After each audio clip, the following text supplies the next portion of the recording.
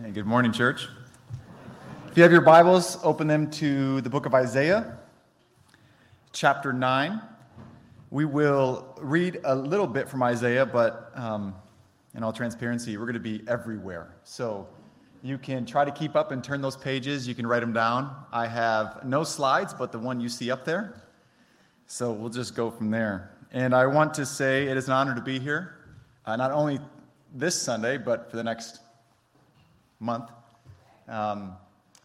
Your pastor is a dear friend of mine, and I love him very, very much, and I hope he is sleeping or worshiping somewhere right now. So, before I get into what I have prepared for you this morning, I want to clarify that what I plan to present over the next month, over the next 4 weeks, is more characterized as a lermon. If you do not know what a lermon is, that is a lecture/sermon. Okay? That's what a lermon is. So, if you leave here today and you think, that was a lot of information, more like a lecture. Did you feel lectured? Did you feel like he was lecturing you? I warned you, okay? If you leave here today and you say, that was not enough information, he didn't cover everything he possibly could have. That was more like a sermon. I warned you. And the title of these next 4 sermons is sure to grab the attention of pretty much any Christian today. And that is because for many Christians in the church, the topics of government and all that is wrapped up in that terms is taboo, controversial, that which is not to be spoken of. For example, what is the one rule in every workplace across America? 2 things you will not talk about at work: religion and politics, right? Just as in the country, great fences make great neighbors, so in the workplace, not talking about those 2 things keeps people happy. Some of us have been taught or may have not thought about the connection between the God we worship and the world we live in. And I suspect, as I was, many of us have been taught or told that what we believe about God stays over here, and all of our convictions about everything else is to stay over there, even if our convictions come from the God that we believe in. But I hope you come to realize that your faith was not given to you so that you would lock it away in your heart or store it between your ears. The faith, once delivered to the saints, was given to the church so that it would permeate throughout all of creation. Amen? So here is the big idea for the next 4 weeks. Consider today a very lengthy introduction, and the next 3 weeks helping us to unpack it in areas that we live in: self, family, our cities, our nation. Here's the big idea, and it's very simple. Jesus is Lord. That is the basic Christian confession. Jesus is Lord. Peter proclaims in Acts chapter 2, speaking of the death and resurrection of Jesus Christ, one of the first and greatest sermons to ever be preached. Here's what he says: "Let all of the house of Israel therefore now know for certain that God has made him both Lord and Christ, this Jesus whom you've crucified." Jesus of Nazareth is the Son of God, who is both Lord and Christ. He is our sovereign King, and he is the only Savior. And in terms of what this lordship means for you and for us and for the world, listen to Isaiah 9, verses 6 through 7. Most of you will look at that and say, it's the wrong time of year. This is what we read on Christmas. But this is for all times and all places. Listen to what it says. "For a child will be born to us, a son will be given, and the government will rest upon his shoulders, and his name will be called Wonderful Counselor, Mighty God, Eternal Father, Prince of Peace. There will be no end to the increase of his government or of peace, and on the throne of David and over his kingdom, to establish it and uphold it with justice and righteousness from then on and forevermore. The zeal of the Lord of hosts will accomplish this." We know that the child born to us will uphold the government, all government. And this government will rest upon his shoulders, and in the increase of his government, there will be no end. Of the increase of the lordship and reign of Jesus Christ, there will never ever be an end. It will continue on for all eternity. This is a quote from a man named Gary DeMar, who wrote a book titled God and Government. It's big. You should get it and spend 4 years reading it. It'll take you that long. We know that the child spoken of in Isaiah 9 is Jesus. So then, the government of Jesus Christ began at his birth, and we know it will never end. While some see this fulfillment as yet in the future, this is where some of this will challenge you a bit. Scripture tells us that Jesus, David's son and Lord, in Mark chapter 12, has ascended to the throne that is rightly his. Acts chapter 2, Acts chapter 7. God did fulfill his promise to David in the resurrection and ascension of Jesus Christ, David's descendant. The Lord had sworn an oath to David, a truth which he will not turn back from. And this truth is, of the fruit of your body I will set upon your throne, Psalm 132. When Jesus was raised from the dead, God seated him at his right hand in the heavenly places, far above all rule and authority and power and dominion, and every name that is named, not only in this age, but also the age to come. And here's what he continues with. And he put all things in subjection under his feet. Where is Jesus Lord? Everywhere. What is he Lord of? Everything. He put all things in subjection under his feet, and he gave him as the head over all things, the church. That's you. Praise God. You should smile more. This is why Jesus is called King of Kings and Lord of Lords. This means, church, that no human government or institution can claim to be independent of God's government, since Jesus is Lord and King. Neither can any government claim to be the sole government, denying all other governments. In Psalm 2, rulers are instructed and commanded to worship the Lord with reverence by paying homage to the Son, lest he become angry. Even King Nebuchadnezzar acknowledged that God does according to his will in the host of heaven and among the inhabitants of the earth. Daniel chapter 4. Now, this does tell us that God's law, God's rule is autonomous. He is a law unto himself. He does according to what he wishes. On the other hand, man and our governments must honor the King of heaven. This makes the governments of men dependent upon the one government of God. Paul goes on to describe God as the only sovereign, the King of kings, and the Lord of lords. This means that God is the sole governor, the only sovereign being, who delegates authority to everyone below him, even kings and rulers and princes and presidents. One of my favorite quotes to reflect on this past year has been Abraham Kuyper's quote. He's a prime minister of the Netherlands, and he was a theologian. And he said, "There is not a square inch in this whole domain of our human existence over which Christ, who is sovereign over all, does not cry, 'Mine.'" There is not a square inch in our whole domain, in all of our existence, over which Christ, who is sovereign over all, does not cry, "Mine." The blood of Jesus Christ has bought everything. Everything.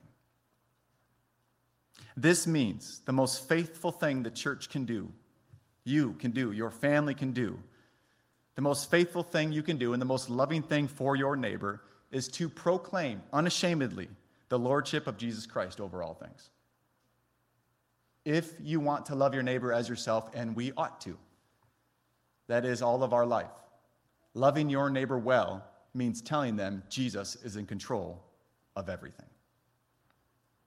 And then live as though you believe it.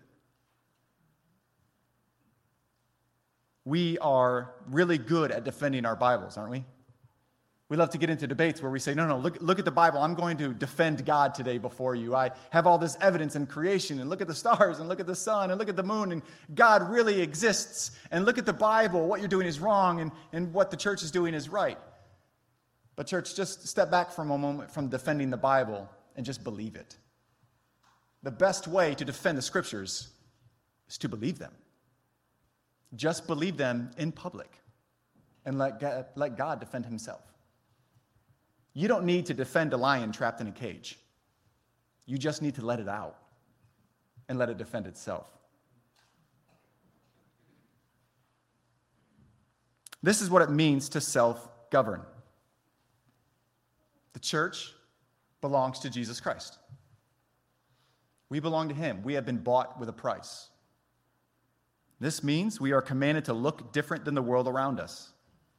We are not commanded to blend in, tolerating a few minor sins here or there so that we would not be seen as prudish or irrelevant or out of touch.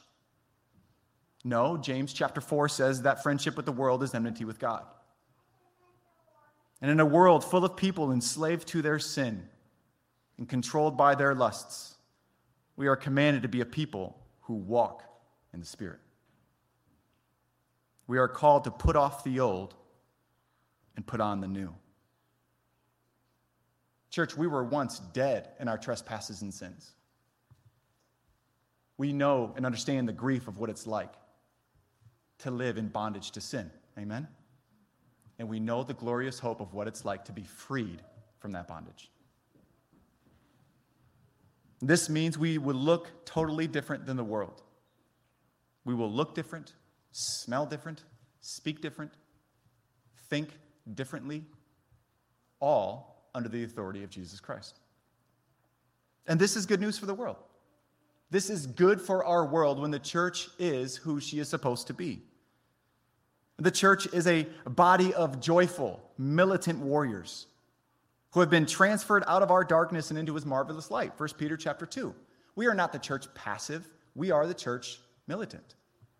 If we were the church passive, Jesus would have said, "Stay therefore, and don't do anything, and wait for me to return. Don't go to the nations, huddle together, and close the door. Pray really hard, I'll come back for you soon." That's not what's written in Matthew chapter 28. One of the most famous verses in all the church is one of the best portions of Scripture in all the church. Go therefore and what? Make disciples of all nations. Go, not stay. Go. We're not the church passive. We are the church militant, a band of joyful, imperfect, as we may be, imperfect warriors who have been transferred out of our darkness into his marvelous light. And as joyful warriors, we have been given the great mission to bust down the gates of hell and set the captives free. That's what you're called to do. When Jesus says he will build his church and the gates of hell will not prevail against it, that does not mean we stay here and defend against gates ramming against us. Gates aren't an offensive weapon. They're in the ground holding people out. What is the church called to do? Well, this is what Paul tells the church in 2 Corinthians. Take every thought captive to obey Christ. And the word of Christ will destroy every stronghold. It'll break down every demonic gate. It will set the captives free. Paul commissions us to take the gospel to unbelieving Gentiles. Acts 26. And you should love that one because that's you. Remember, that which we believe was started on the other side of the planet by 12 people who look nothing like us. Paul told Timothy to fight the good fight of faith, 1 Timothy 1 and 6. Paul said he fought the good fight of faith, 2 Timothy 4. The Bible says we've been rescued from the dominion of darkness, and we should desire for others to be rescued as well, Colossians 1. And the war between light and darkness, the principalities and powers of the air, are described in Ephesians 6. And I've already said this, but Jesus said he will build his church and the gates of hell will not prevail against it, Matthew 16. Paul tells us our warfare has the power to destroy strongholds, arguments, and every lofty opinion raised against the knowledge of God, 2 Corinthians 10. Will we obey? Will we obey? And take that a step further. How can we obey if we can't even govern ourselves? How can we obey if we look like the world? What your neighbors need What the person who does not worship Jesus Christ needs is for God's people to obey him and his word. They need us to walk in his grace. The world needs us to flee from youthful passions and live faithful in all things. What the world needs is for the church of Jesus Christ to be the church of Jesus Christ. Now, when I use the term self-government, it explains itself. Take responsibility. Govern yourselves. Be Christians. I'm referring to the saving work of God's Spirit, because by faith we come to Christ and are saved. Our eyes are opened, our hearts begin to beat, our lives begin to look like our Savior. And this is all of God's grace through and through. You've done nothing to purchase your salvation. You couldn't earn it, you couldn't purchase it. It's all of grace. You're not as great as you think you are. You're just not. And praise be to God that Jesus is. Amen? He is your substitute. He took your place.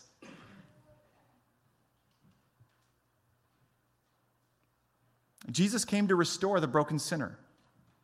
He came to free us from our bondage so that we would walk in his righteousness and reveal to others that they can be freed from their bondage. This is why Peter tells us in 1 Peter chapter 2, we are a chosen race, a royal priesthood, a holy nation, a people for his own possession. And why do we belong to God? What type of possession are we? A possession that proclaims the excellencies of Jesus, who has called us out of our darkness and into his marvelous light. Once you were not a people, but now you are God's people. Once you had not received mercy, but now you have received mercy. This is what Jesus came to accomplish. He came to create one new race, a holy temple built upon the foundations of the apostles and the prophets, himself being the cornerstone. Jesus paid for your sins. Your sins were crucified with the Son of God. Your sins died when Jesus died. Your sins were crucified to him, and they were taken down to the grave. And when he came back from the dead, your sins didn't come back with him. They're gone. Paul tells us in Romans 6 that the death that Jesus died, he died to sin. He has made a way for people to walk in righteousness. Your sins are dead. We have been crucified with Christ. Therefore, it is we no longer live, but Christ who lives in us. Amen? The whole idea behind God's demand for people to self-govern is another way of saying that God has given us what we need in order to believe him and obey him. And then, as Ephesians chapter 2 tells us, be useful for him. To be useful. To go ahead and live out the good works that he has already planned for us to live out way before the foundations of the earth were even laid. By grace you have been saved through faith. This is not of your own doing. God's going to save you, and I have good works prepared for you. But we sit here today realizing this is not easy, isn't it? This is not easy. Yes, we are a new creation, and we have been given this glorious message of triumph and victory in Jesus Christ. But now ask yourself this question. Why is it that our nation, filled with millions of people who believe in Jesus Christ, millions of people who believe that they have been freed from their bondage of sin, millions of people who would profess that they have the most glorious message in all of the world, how is it that a year like 2020 is possible? Don't read into that further than I want you to. How is it that a nation with millions of born-again Jesus followers are being led by the enemies of God, who think it's quite natural for men to identify as women? You think God and government is not a topic you should be considering? Think again. How can it be that a nation filled with millions of people who have been freed from their bondage of sin and transferred in the marvelous light of Jesus Christ still murder millions of babies each year and then applaud it? How is it that a nation filled with regenerate minds, minds who can grasp the truth of God's word, lose our collective mind?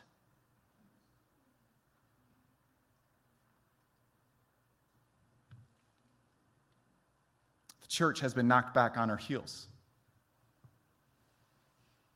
And it is because I believe we are ashamed of the gospel. That is something we will struggle with, being ashamed of the gospel, because if it wasn't, Paul wouldn't tell us to not be ashamed of it. When you read a command in the Bible, you know why it's there? It's because we need to hear it. God commands to our weaknesses. So when Paul says, do not be ashamed of the gospel, what is he inferring? We may be ashamed of the gospel.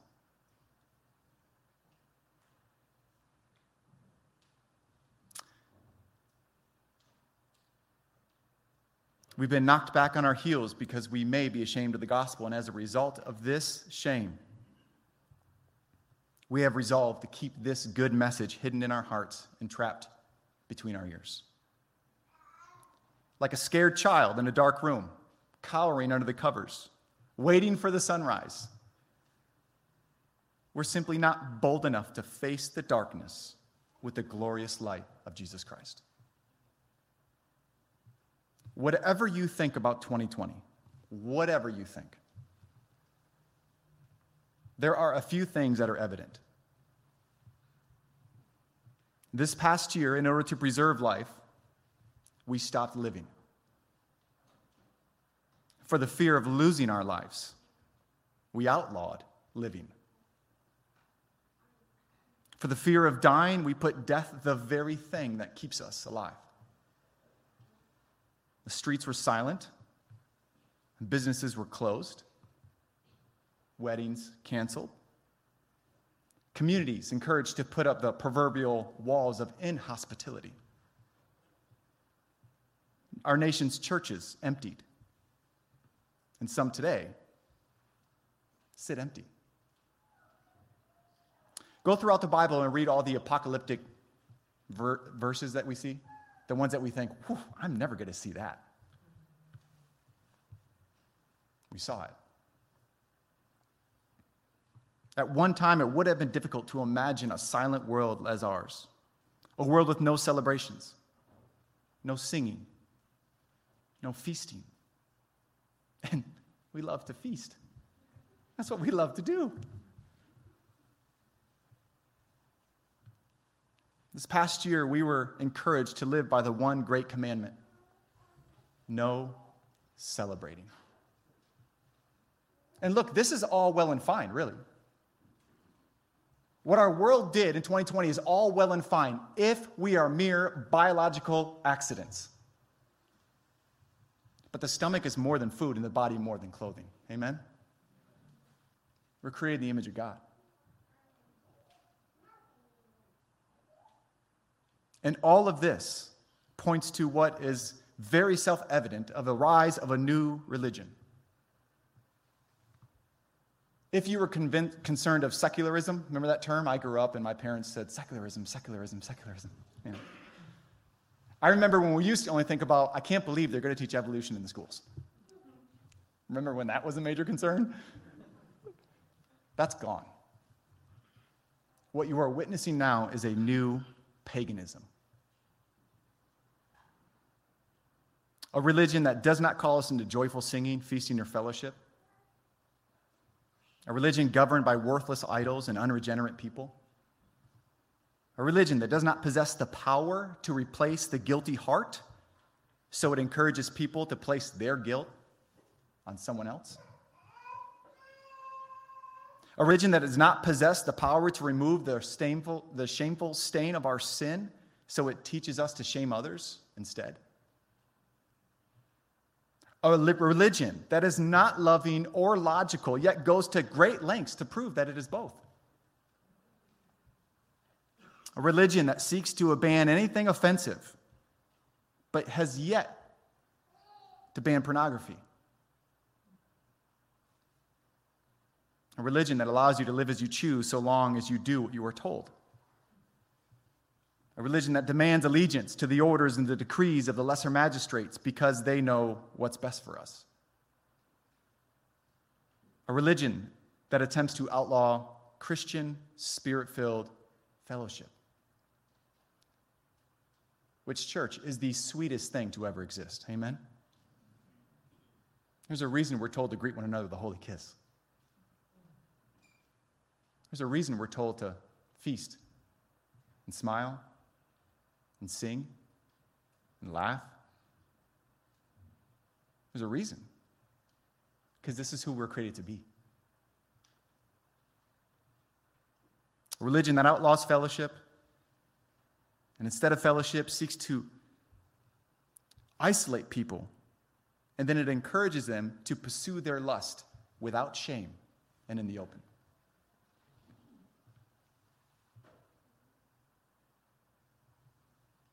You might think, listening to me now, that I've been 20 miles south preaching like this for a straight year. We have not been. We've been on our knees, repenting. So let me encourage you. If you have a lot of opinions right now, I'm glad you do. We all do. That's normal. Don't be surprised when somebody has an opinion. But let me encourage you to spend more time on your knees repenting of the way you've lived and the way you've thought and the way you've led others. Judgment starts in the house of God. Like Goliath before Israel, the vain philosophies of our day marched out in the battlefield and openly mocked our Lord. Like Goliath, the doctrines of men blasphemed our God, and we, like the men of Israel, stood there too afraid to engage. On top of this, those who sought to be like a David, to take a step forward in faith and go chop the head off the giant, those who could muster enough courage to face the wickedness of this generation were considered harsh, quarrelsome, mean. Men who dared preach like that, they sinned against the supreme ethic, which is to be nice. By the way, isn't that the greatest commandment? Be nice? Church, we need more warriors like David. We need more men, women, and children who are not ashamed of the gospel.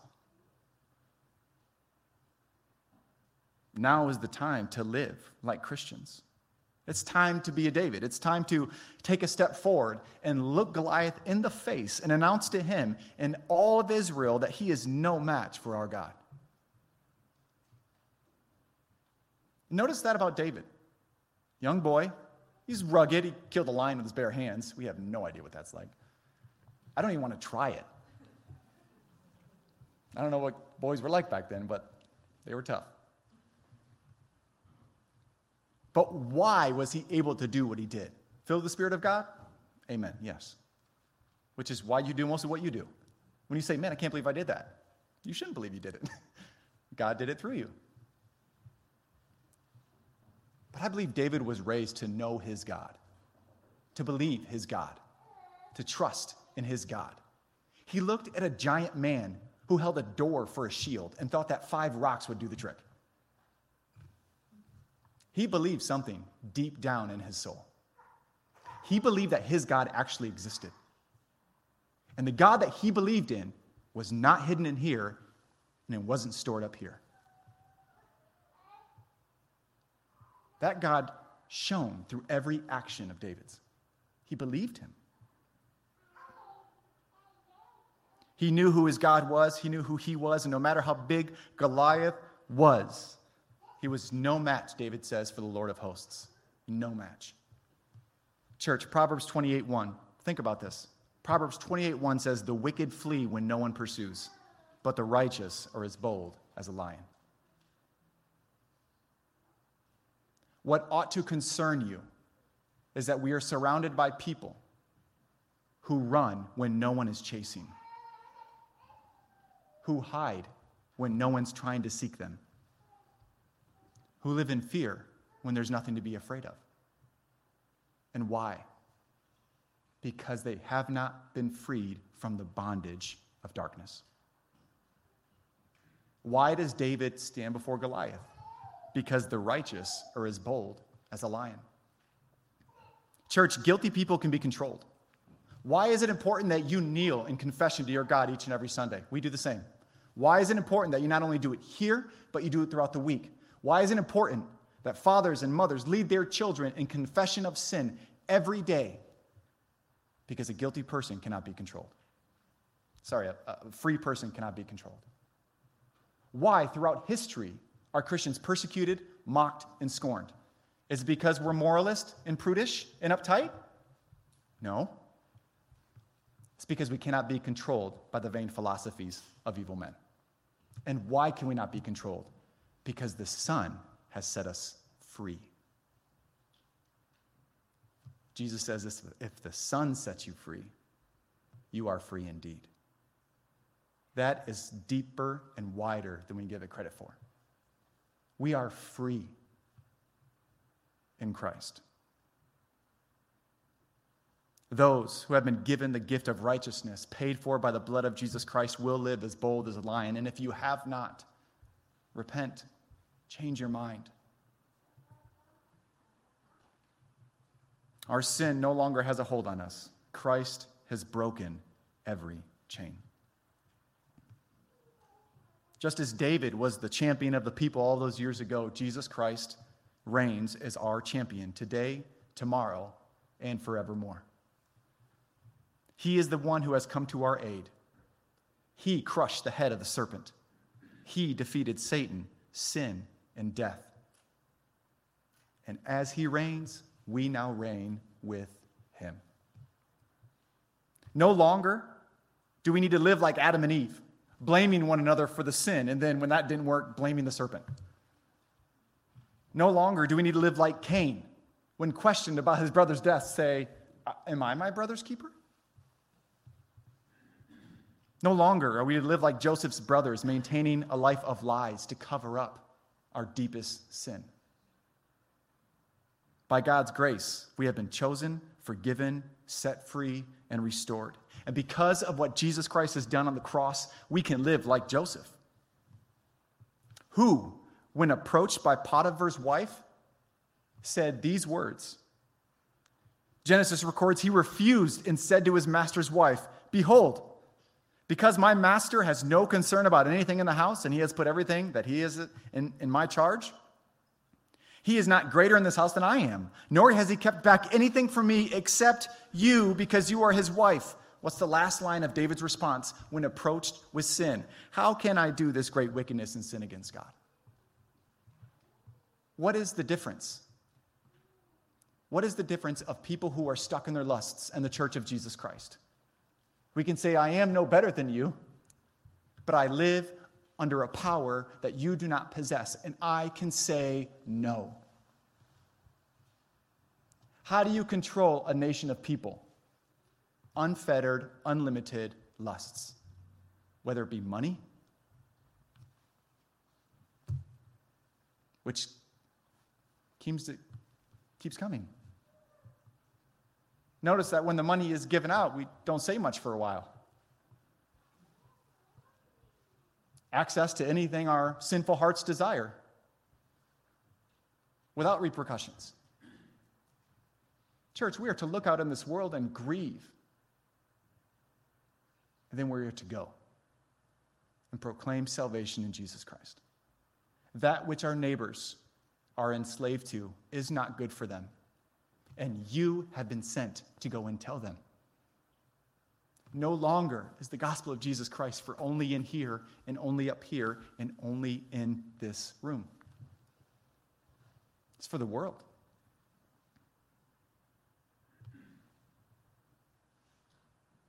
We need not be ashamed of the gospel. It is the power of God into salvation.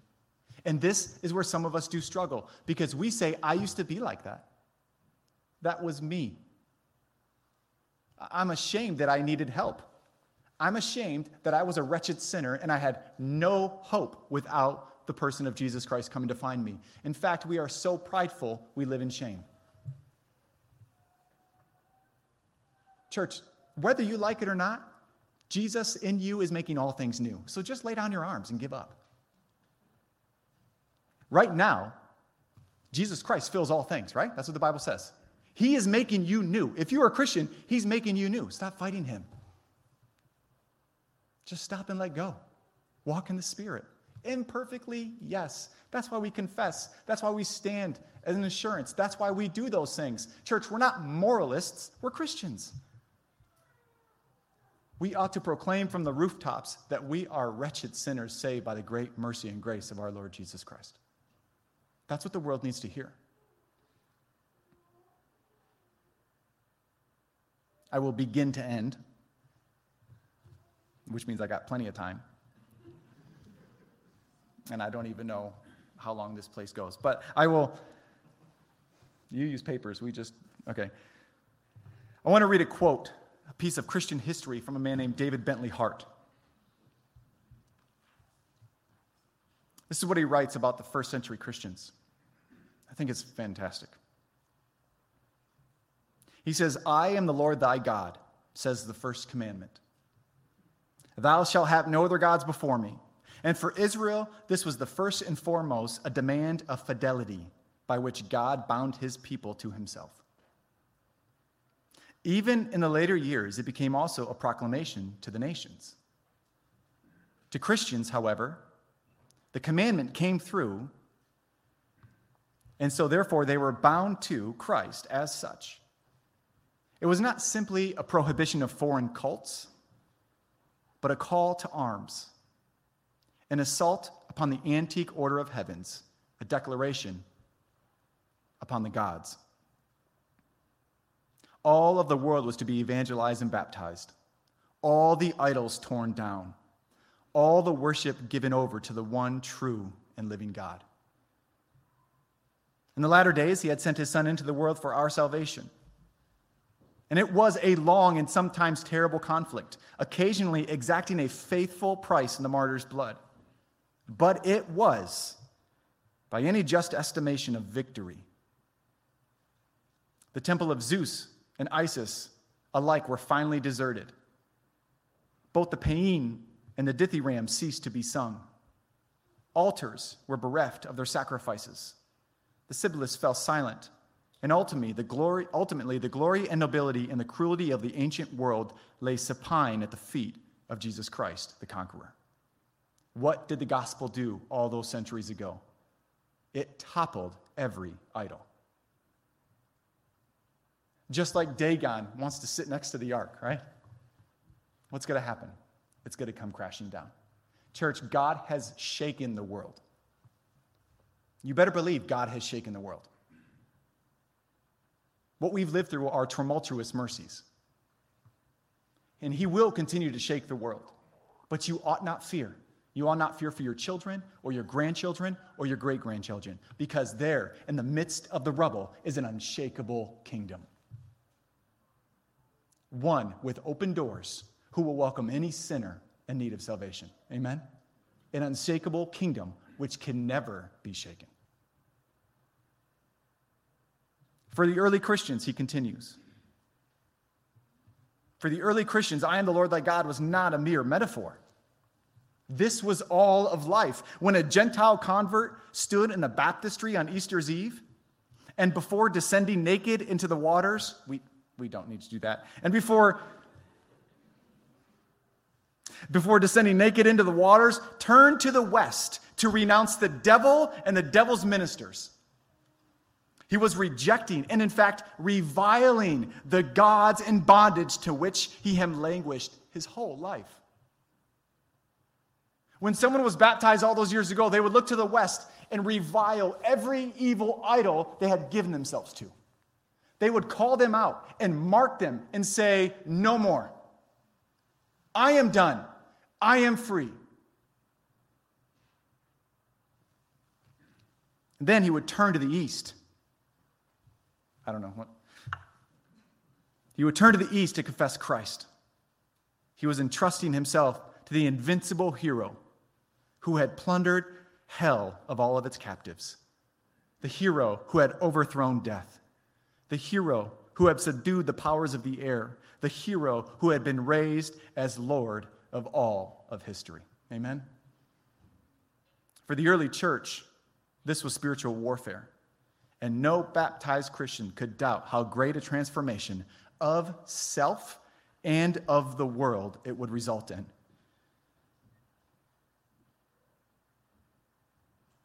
He was content to serve no other gods than the Christ that had been revealed to him.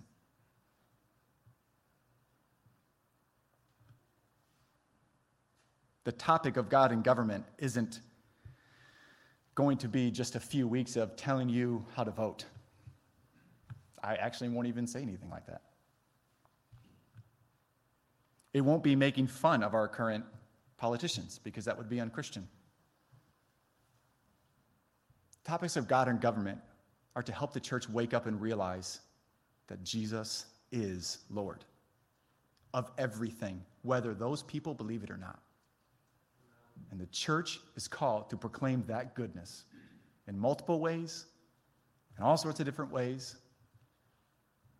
But let me remind you, if you're all fired up and ready to go, you still have to act like Christians. To go out into the world and proclaim Jesus Christ as Lord in an unchristian way really doesn't help. We will turn the other cheek. We will pray for those who persecute us, and you ought to be. We will lay down our lives so that our enemies would become our friends. Think of the Apostle Paul as he enters heaven. Just think about the Apostle Paul. He died, and he is now with the Lord. And when he'd entered heaven, who did he stare in the eyes of? Who was he looking at? All the people he killed. What message is greater than that? Paul, the persecutor of the church, goes to heaven and is welcomed to the applause of everyone he killed for believing in Jesus Christ. I pray for our church to become bold. Our church, this church, the church. But not bold in a way that's harsh and brash and rude. Bold enough to just stand in our place and say, I will not move because I am free. And the gospel that I believe and that has saved me is offered now to you today. Repent, turn, and become a friend of God. If anything, this is a call for the church to rise, to stand in the victory of Jesus Christ. Remember, as you leave here today, the death he died to sin. Your sins are gone, and they no longer have the power to shame you or control you. There is now, therefore, no condemnation for those who are in Christ Jesus. This is a call for the church to rise and to wake from our slumber, to pick up our cross, and like joyful warriors, go and proclaim the message of the gospel. Let me pray with you. Our Father in heaven, we are humbled before you today. Father, I ask that you would draw a straight line with every single crooked one I just scribbled. I pray that your Spirit would empower us, would fill us, so that we would love our neighbors enough to proclaim the Lordship of Jesus Christ in all things.